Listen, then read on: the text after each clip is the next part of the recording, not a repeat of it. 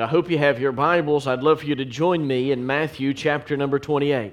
Matthew chapter 28, we're going to move away from 1 Corinthians. We're in a very specific section of 1 Corinthians. If you're visiting with us, I'm preaching through the book of 1 Corinthians, but because this week is so important to the life of our church, I'm going to be dealing this week with a wild game dinner and a real practical message the Lord has given to me that I wanted to share with you today. This is our 13th annual Wild Game Dinner, and we're just excited what the Lord has been doing through our Wild Game Dinner and the opportunity once again to have another Wild Game Dinner. While you're finding your place in Matthew chapter number 28, did you hear the story about the pastor that was on his deathbed? There's a pastor on his deathbed, and as he was dying, he picked up the phone. He called two of his church members, a lawyer and an IRS agent.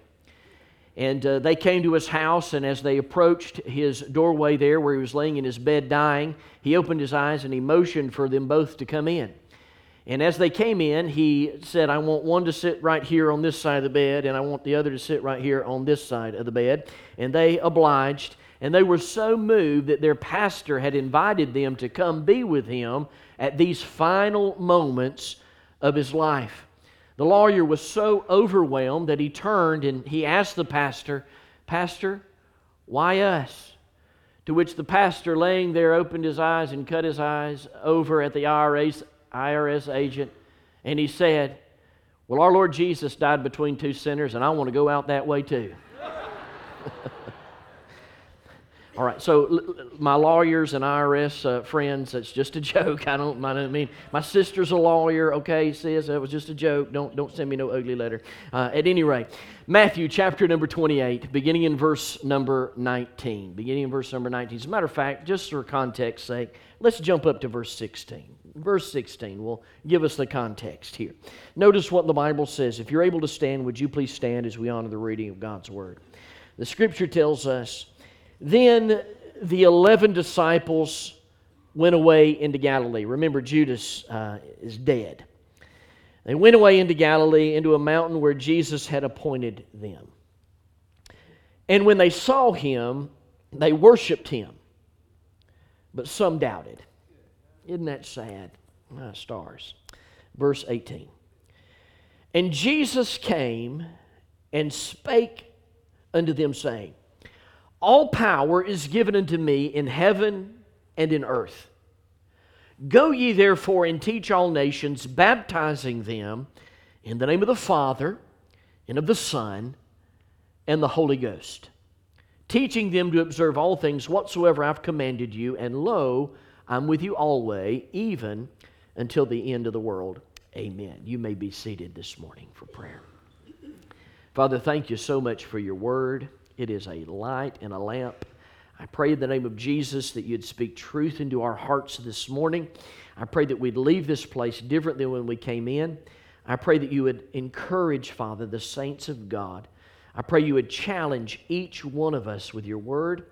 And Lord Jesus, I pray that if there be one here today that does not know the free pardon of sin, that today would be the day that they see the truth in your scriptures, be convicted by the power of the Holy Ghost, and they'd come to a saving knowledge of Jesus Christ. We love you. We thank you, Lord Jesus, for being with us today. We worship you. You are the King of kings and the Lord of lords. Speak to our hearts now, I pray, and I pray that we would be obedient, Lord Jesus, to what your word says. We love you, and we thank you for loving us. In Jesus' name. And the church said, is there anybody in here that loves Jesus? Is there anybody in here that's sleepy? You might be sleepy because of the rain. Nobody's going to say amen right there. I know that. But I just want to make sure that you're awake. Turn to that person beside you and say, I'm glad. I don't. Look like David. He's got a lot on his plate this week. He's got a lot going on, and I'm so grateful for David. I'm thankful, Lord, for the Lord Jesus giving us David Sharpton and all that he's done to make our Wild Game Dinner a success. Anything with two heads is a monster. Now listen, this ain't profound, but it's the truth. Anything with two heads is a monster. Anything with no head is dead. So you got to have a head in order to have life. As your pastor, I praise God for being that head. But I'm going to tell you what, when it comes to the wild game dinner, there's the man. He's the man. He's got it. I mean, I've got responsibilities that I've got to take care of and people that I'm taking care of and things that I'm doing. But somebody's got to worry about the place. Somebody's got to worry about the freezer and the food and all this other stuff. And there's your man right there. David, I want to just tell you how much I love you and how grateful I am for what you do with the Wild Game Dinners. If you appreciate David's service in the Wild Game Dinner, you just give him an appreciation clap. Amen. One of the reasons why David does what he does, David has a spiritual gift of evangelism. Everybody knows that. He's an evangelist. God's given him that. And man, that's so vitally important in the life of a church. God's given me the spiritual gift of being your pastor, and I'm grateful to be your pastor. And while there's evangelism inside of me, in every message, even this one that I'm going to preach to you, will be evangelistic in its very nature. Evangelism is so vitally important and is a lifestyle that I live, but I also have to preach the whole counsel of God. And so in doing so, I not only want to see you come to a saving knowledge of Jesus Christ, but I want to see you grow up, and I want to see you function properly in reproduction, that is, reproduce yourself through the avenue of evangelism. And David does as well. But in thinking about that, Tom Rainer did a survey, and did you know that as Southern Baptists, we are only winning half the people to Jesus than we did 50 years ago? And we measure that by baptism. Our baptisms are decreasing by alarming rates. Where at one time we were baptizing 300 or 400 people a year, we're now only baptizing less than 100. I praise God for Maysville Baptist Church. Last year you baptized over 100. The year before that you baptized over 100. The year before that we baptized over 100. I'm thankful that Maysville Baptist Church is baptizing over 100, but I'm going to be honest with you. That ought not to be a reason why we continue to evangelism. The reason why we continue in evangelism is not that we might bust 100 in baptisms or 200 or 300 or 400 for that matter, but that we would just see one more come to a saving knowledge of Jesus Christ. Tom Rainer, in doing a survey, he conducted a Twitter poll survey, which he got an incredible response. The response was so incredible that he listed 15 reasons. There were 15 reasons that people gave on this Twitter poll as to why churches are not as evangelistic as they once were. I'm not going to give you all 15, but I would like to give you the top 5. Number 5, the fifth most important reason why our churches aren't as evangelistic as they were 50 years ago is that our churches have ineffective evangelistic strategies. And that strategy is, you come rather than we go. Dear friend, that is so true today. Well, we're living in a day where people want to just say, well, you just come on to church, instead of us going out and sharing the gospel. Now, I really believe that this church is an exception to that theory. I believe that Maysville Baptist Church is one, and I know this for a fact. They go week in and week out every single week, except for specific times, if you would, on holidays and whatnot. We're out every week sharing our faith at our Monday night faith visitation. I'm grateful for that, and I'm grateful that we go. As a matter of fact, Thursday we're going. We're going as a church. We're leaving our place of worship here, and the church is moving to the Commerce Civic Center. The church will be at the Commerce Civic Center. You do understand that this building is not the church. That refuge is not the church. We collectively, as the body of Christ, we are the church. And I'm excited that the church is getting together as one on Thursday night. We'll be functioning in the arena of unity. Now, one of the things that's fascinating here about Maysville Baptist Church is we're in 3 worships right now. We're doing everything in our power to get to one worship. We were able to add some seats this week, and I appreciate you helping and knowing that this is a temporary thing. The goal is to finish out the gym where we can get in there and worship on one time and get the church together collectively in one worship service as we praise God and sing praises to His name, and then figure out what we want to do here on this campus. We'll put a team together and we'll do a survey and we'll see just exactly what we want to do here. But the theme of Maysville Baptist Church is to love God, love others, and serve the world. What we're trying to accomplish is build the kingdom of God. And as we love God, love others, and serve the world, one of the ways that we do that is through our wild game dinner. So the church in unity collectively leaves its place and we go to where the people are. Thank God He gave us the Commerce Civic Center this year. So why didn't He give us someplace bigger? No, that's not the question to ask. The question to ask is, God, what would you have us do with what you gave us? And I tell you what, we've got to be more intentional. If we want to see lost people saved Thursday night, we got to get lost people there. We go. Number 4. Here's the fourth response that was given to Thom Rainer's question. Why are churches not as evangelistic as they once were? Number 4. Well, we are more known for what we're against than what we're for. As born-again children of God, I'm telling you what, the world can tell us what we're against. Man, we're against everything. But do they know what we're for? We're for the kingdom of God. We're for Jesus. We're for lost people getting saved. We're for people getting right with God and putting families back together. It ain't all about what we get. It's about what we're for. And we're for Jesus Christ. Number 3, watch this. The third reason. Many Christians and church members are lazy and apathetic. Now, this is coming not just from pastors, but from anybody who will answer the question. Thom Rainer put it out there to everybody. And the top answer, number 3, that fell in the third category, is that many Christians and many church members are lazy and apathetic. Now, I know that's not everybody. I understand that there are many that work on Monday night and some that go out other than Monday night. But I'm telling you, here's the question I want you to wrestle with. Not the fact so much did you come to faith on Monday night, but who did you share Jesus Christ with last week? Who did you share a tract with last week? Who did you speak a good word to last week?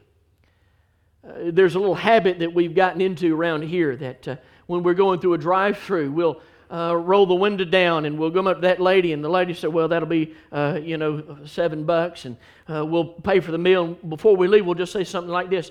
Ma'am, has anybody ever taken the time today to stop and just tell you that Jesus loves you? Man, you'd be surprised at the number of times that little lady or that sir that's there will say, well, nobody. You're the first one that said that. And I've been here since all day. Oh, dear friend, listen.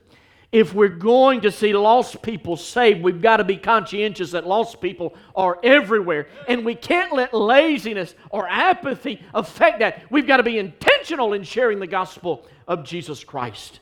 Number 2. I'm getting to the message, I promise. I'm still in the introduction. Here's number 2. Many Christians and church members do not befriend and spend time with lost people. Many Christians and church members do not befriend and spend time with lost people. Who are you spending time with right now that's lost? How do you expect to ever win a lost person to Jesus if you don't befriend them? And so, well, they're lost. I don't want to befriend them. Shame on you. Thank God when you were lost, somebody befriended you. Thank God when you were lost, somebody took time to share the gospel of Jesus Christ with you. There's an individual right now that's in my mind that I'm sharing the gospel with every single day. Every day I see this individual. Every day I talk to this individual. Every day I try my best to let him know that Jesus is the way, the truth, and the life. No man will come to the Father but by Him. Only Jesus. Jesus is the only way to get to heaven. Number 1. Here's the number 1 response to why churches aren't as evangelistic as they were. Listen to this. Christians have no sense of urgency to reach lost people. Several months ago, I talked about the magical group Penn and Teller. Penn, in that magic group, is a proclaimed atheist. And Penn said with his own lips, the reason why he's an atheist is because nobody has taken the time to share the gospel of Jesus Christ with him. And this is the conclusion he drew. He drew this conclusion. He said, if Christians really have the answer to escaping hell and getting into heaven, where's their urgency? There's no urgency. Let's face it, we're not breaking the doors down when we leave this place to tell somebody about Jesus Christ. I have yet, in the years that I've been here, had to fix the doors because we got so excited about winning somebody to Jesus, we broke the hinges off the doors. There's no urgency. And so in order for us to see more lost people come to know Jesus Christ, we have to have an urgency like we've never had before. How can we have such an urgency? How can we embrace the urgency of lost people dying and going to hell? This week as I was praying, I was asking the Lord to give me a word that I could share with you. Just a word that might encourage you, a word that might challenge you, a word that might be used, if you would, to help us move from a place where we may be a little bit complacent or a little bit comfortable into a place where we might get out of our comfort zone just for a little while, that we might share the gospel of Jesus Christ with a lost and dying world. What is that word, God? Please, would you give me a word? Well, I asked that on Monday and I didn't get a word. I asked it on Tuesday, I didn't get a word. I asked it on Wednesday, still no word. I reminded the Lord that I have to have my sermon outline turned in by 12 o'clock on Thursday afternoon in order to get it on the screen for you. And I said, Lord, I got to have it. The word didn't come on Thursday. I prayed on Friday, God, give me a word, and the word did not come on Friday. It was not till Saturday morning when I said, God, I need a word. And He finally said, okay, son, you're desperate enough. Now I'm going to give it to you. I want to tell you, this is hot off the presses. The word that God gave me to give to you today is the word win. W-I-N. This morning, I want to spend what little time I have left, and I want to give you what I have entitled the win principle. The win principle. The win principle is simply taking the word win, W-I-N, and making an acrostic with it to challenge just us at Maysville Baptist Church, to challenge our church in relationship to the Wild Game Dinner, how we might see one more come to a saving knowledge of Jesus Christ. So without any further ado, let's look at this word win, and let's think about what the Lord has given us today as a church body, that we might see one more come to a saving knowledge of Christ. First of all, you can't spell win without the letter W. The letter W stands for welcome with hospitality. Welcome with hospitality. Whether we're at the Wild Game Dinner or whether we leave this place and we just go over to the Mexican restaurant or any other restaurants there in Banks Crossing or in Commerce or Jefferson, wherever we may end up, we as born-again children of God, if we're going to win people to Jesus Christ, we have to welcome them with hospitality. 1 Peter chapter number 4, verses 8 and 9, listen to what Peter said as he wrote to those churches abroad. He said, above all things, have fervent charity among yourselves, for charity shall cover the multitude of sins. Use hospitality one to another without grudging. Peter is communicating in this chapter that as born-again children of God, we have full control of our minds, and we should be watching and praying for an opportunity to share the gospel of Jesus Christ. And in so doing, having full control of our minds, God has full control of our hearts. Verse number 7 of 1 Peter chapter 4, verse 7 tells us there are two primary things we're to do. Number one, we're to have fervent love among yourselves. We're to love each other. Turn that person beside you and say, I love you, man. That might have been a girl, so turn that person on the other side and say, no, I love you, man. We're to love each other. And not just love each other, he says, but have a fervent love for one another. That word fervent there is where we get our English illustration of stretched out. A stretched out love. We're to have a stretched out love for one another. Being patient with each other. Having an intent to exercise, in this case, the love of Jesus Christ towards one another. Because you can't love others if you don't really love your brother and sister in Jesus Christ. This is why he says here, love will cover a multitude of sins. Now, let me just put a practicality if I could here. Let's make this real practical. Let's go to Thursday. Let's say we're at Thursday, we're at the Commerce Civic Center, and we're going to welcome with hospitality, the first thing we're going to do is have a fervent love for one another, which means that we are going to be patient with each other. We're going to be patient with each other. We're going to love one another with a patience that's inside of us, knowing the reason why we're there. Why are we there? Why are we at the Commerce Civic Center to have the wild game dinner? Are we there just to eat the pheasants we shot and killed when we went pheasant hunting? No. Are we there to eat the gator bites? No. Are we there to have the buffalo chili? No. Why are we there? To see lost people saved. Will you help me, church? Why do we have a wild game dinner? When I say that, I want you to tell me to see lost people saved. Are you ready? Why do we have a wild game dinner?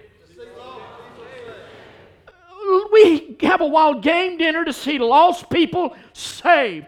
Man, do you remember the day you got saved? Man, I'm telling you what, it was a day that changed my life forever. Man, I was lost, and then I got found. I was blind, but now I see. Thank God for salvation when I gave my heart to Jesus Christ. Why do we have a wild game dinner? See one more saved. That's right, to see lost people saved. If we're going to see lost people saved, we're going to love each other. Number two, watch this. The second thing he says, if you're going to welcome with hospitality, first of all, you love each other, and then, watch this, you use hospitality one to another without grudging. It's right there in the text, right there. That's what the Bible says. Notice what the Scripture says. Use hospitality one to another without grudging. This not only includes how we treat each other, but it also means how we treat our guest. In particular, our guest at the wild game dinner. The Bible says we are to exercise hospitality. It's a very fascinating Greek word. It means to be generous to guests. To be generous to guests. On Thursday, as we're all there and we're all gathered together and we're getting excited about the wild game dinner, people are going to be coming in. Man, it's going to be crowded. It's going to be crazy. I cannot wait. Man, don't forget this, dear friend. Listen to me, brothers and sisters in Jesus.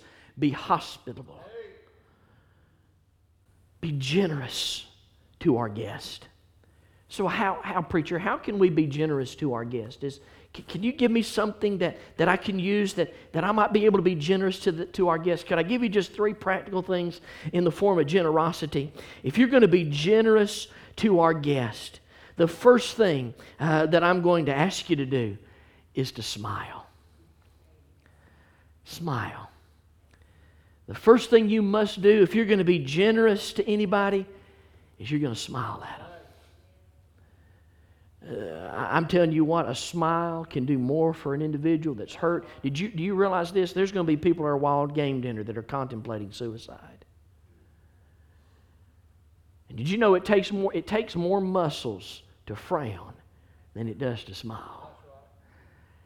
And by having a hurting person that's saying, is there anything worth living for? Is there anything worth living for in this day and age? And the hurt and the heartache, that smile that you offer them might just be the very thing that softens that hard heart. I'm asking you to be generous on Thursday and exercise, if you would, this hospitality by first and foremost smiling. Number 2, the second thing I'm going to ask you to do by way of practicality is to shake someone's hand. Offer a handshake of greeting. Now, here at Maysville Baptist Church, I'm going to be honest with you, that's a little strange for us. And the reason why it's strange for us is because of this. We're in 3 services. And so you see somebody on this campus, and you stick your hand out there to shake their hand and say, hey, I'm Shane, what's your name? And they tell you your name, and you say, well, are you a member here? They said, man, I've been a member here for 15 years. Oh, what service do you go to? I go to the 8:15 service. Oh, okay. Listen, that's got to be okay. We can't get upset about that. Will you do me this favor? Don't be upset if we're being hospitable to one another and we come up and we say, hey, I'm Shane. What's your name? And you share your name with me, and I might not remember it. And don't be upset with me. Please, I'm begging you. Don't be upset with me. I'll learn it. I'm just a slow learner. And if I'm a slow learner, then you may be a slow learner too. That means there's better hope for you than there is for me. The fact of the matter is just simply this. Don't be afraid to shake somebody's hand.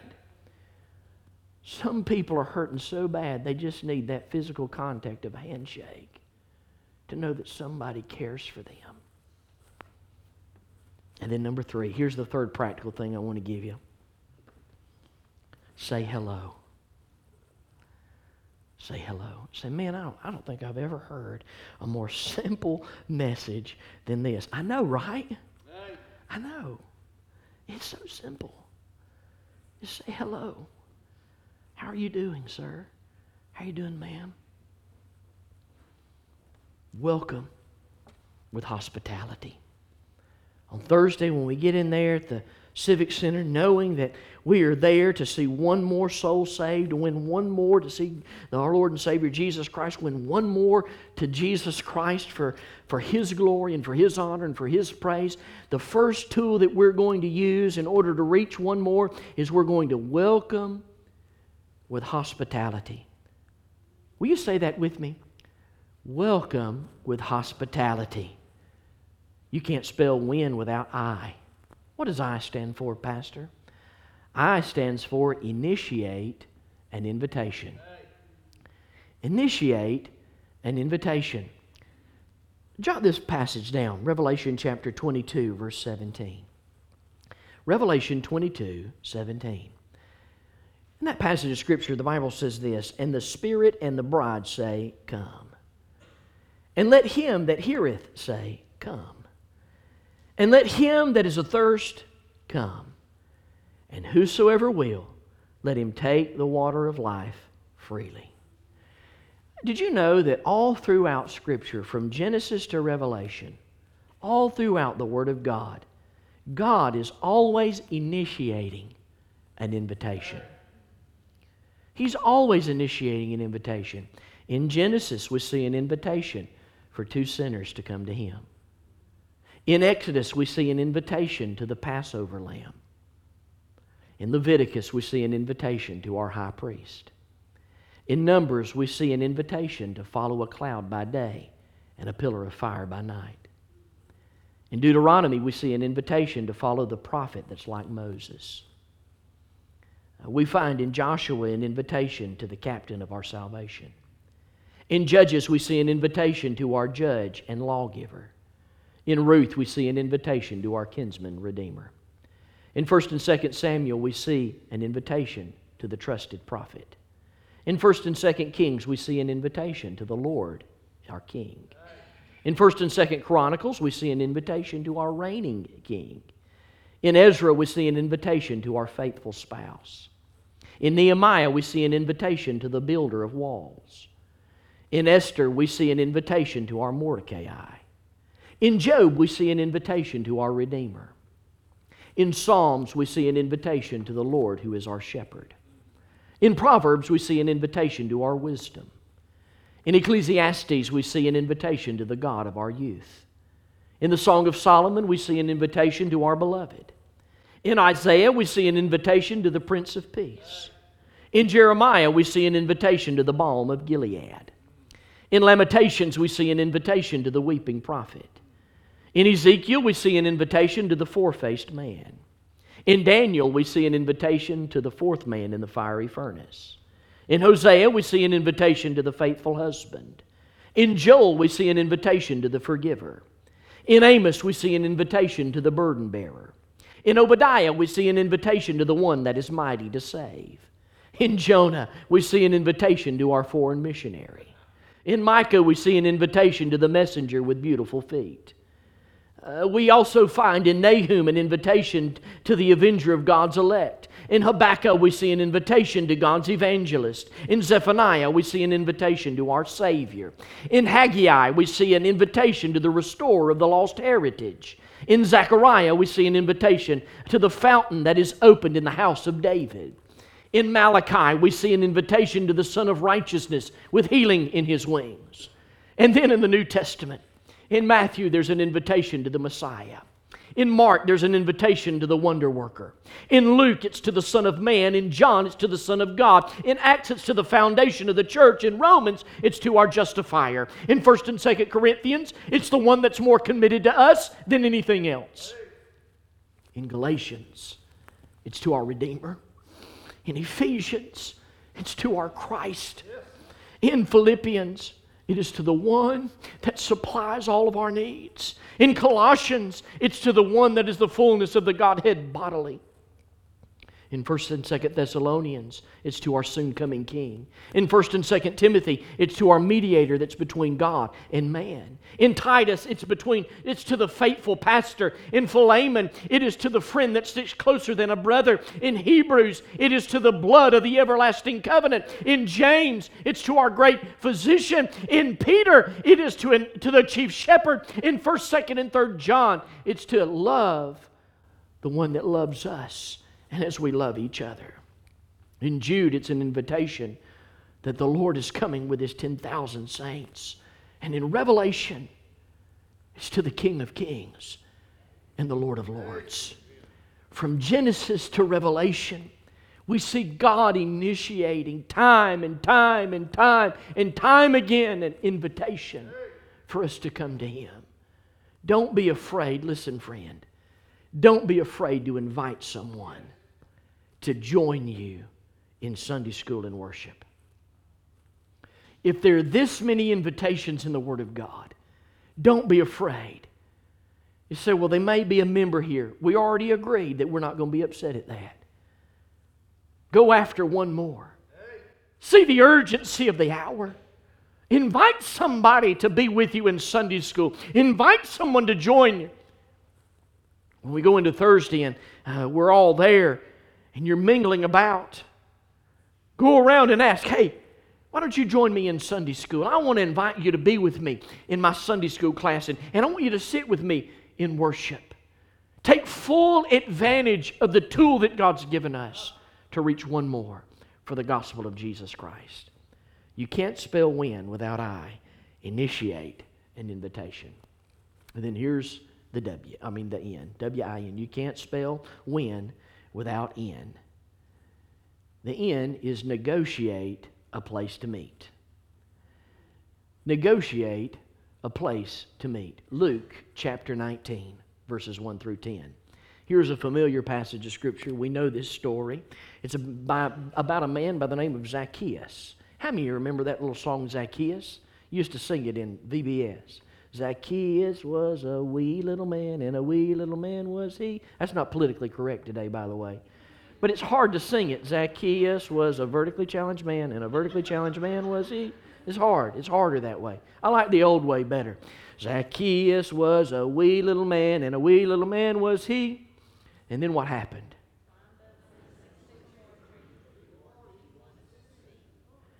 And then what happened? Y'all good at this. And as he saw the Savior come, he climbed up in a tree. And he said, and God said, the Lord said, Zacchaeus, you come down, because I'm coming to your house today. Now, I want you to notice, listen to what the text says. And Jesus entered and passed through Jericho, and behold, there was a man named Zacchaeus, which was the chief among the publicans, and he was rich.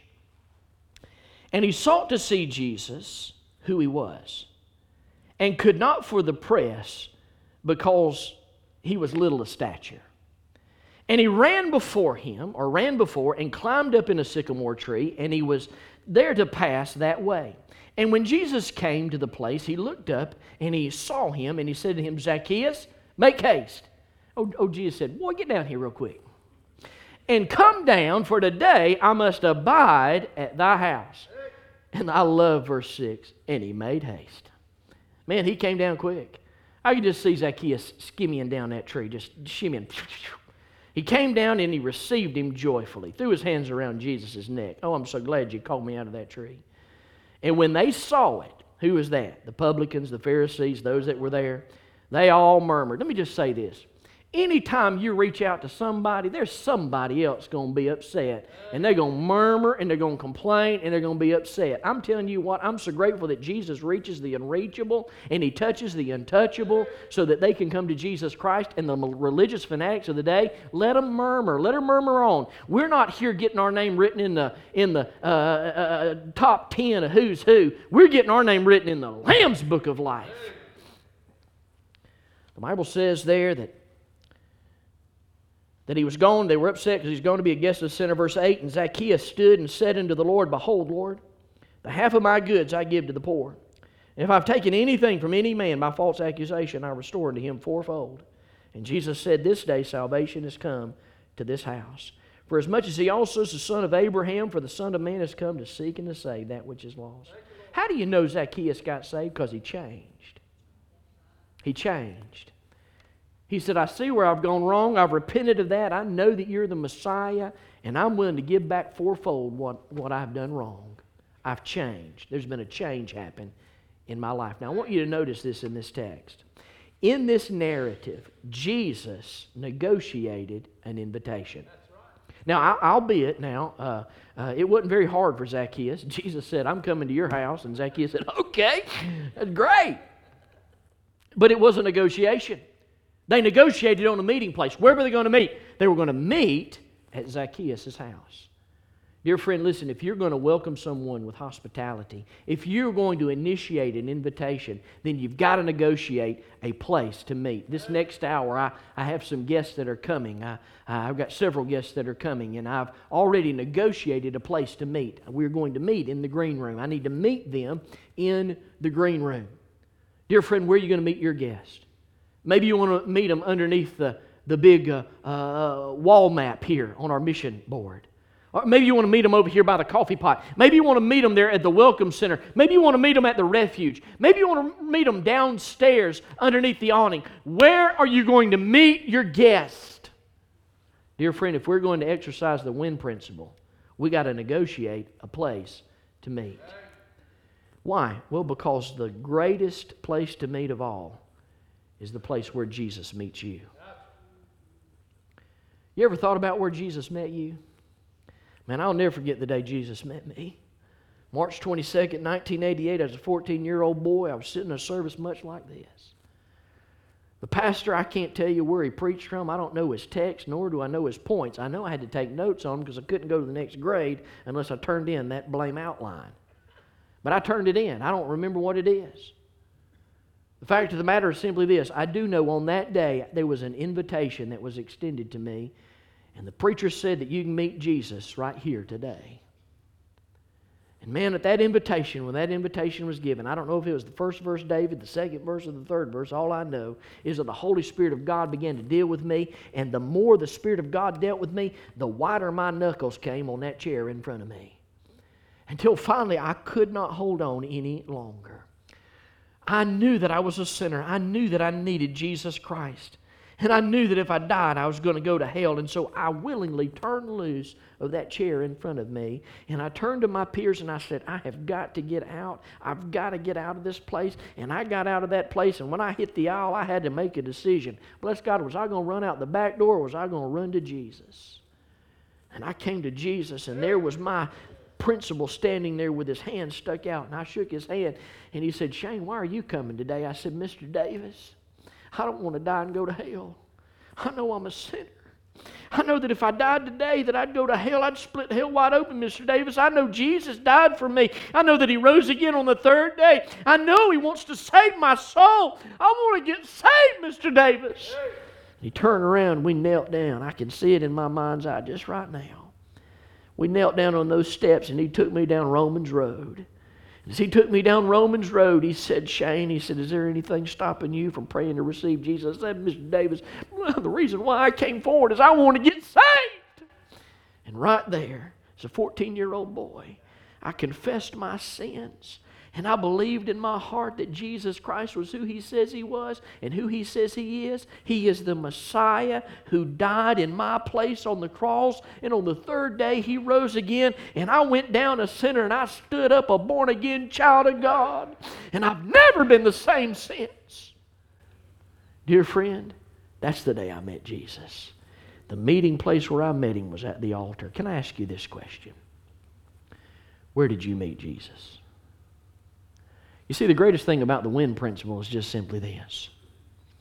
The win principle is all about taking somebody to the greatest winner of all. And that's Jesus Christ.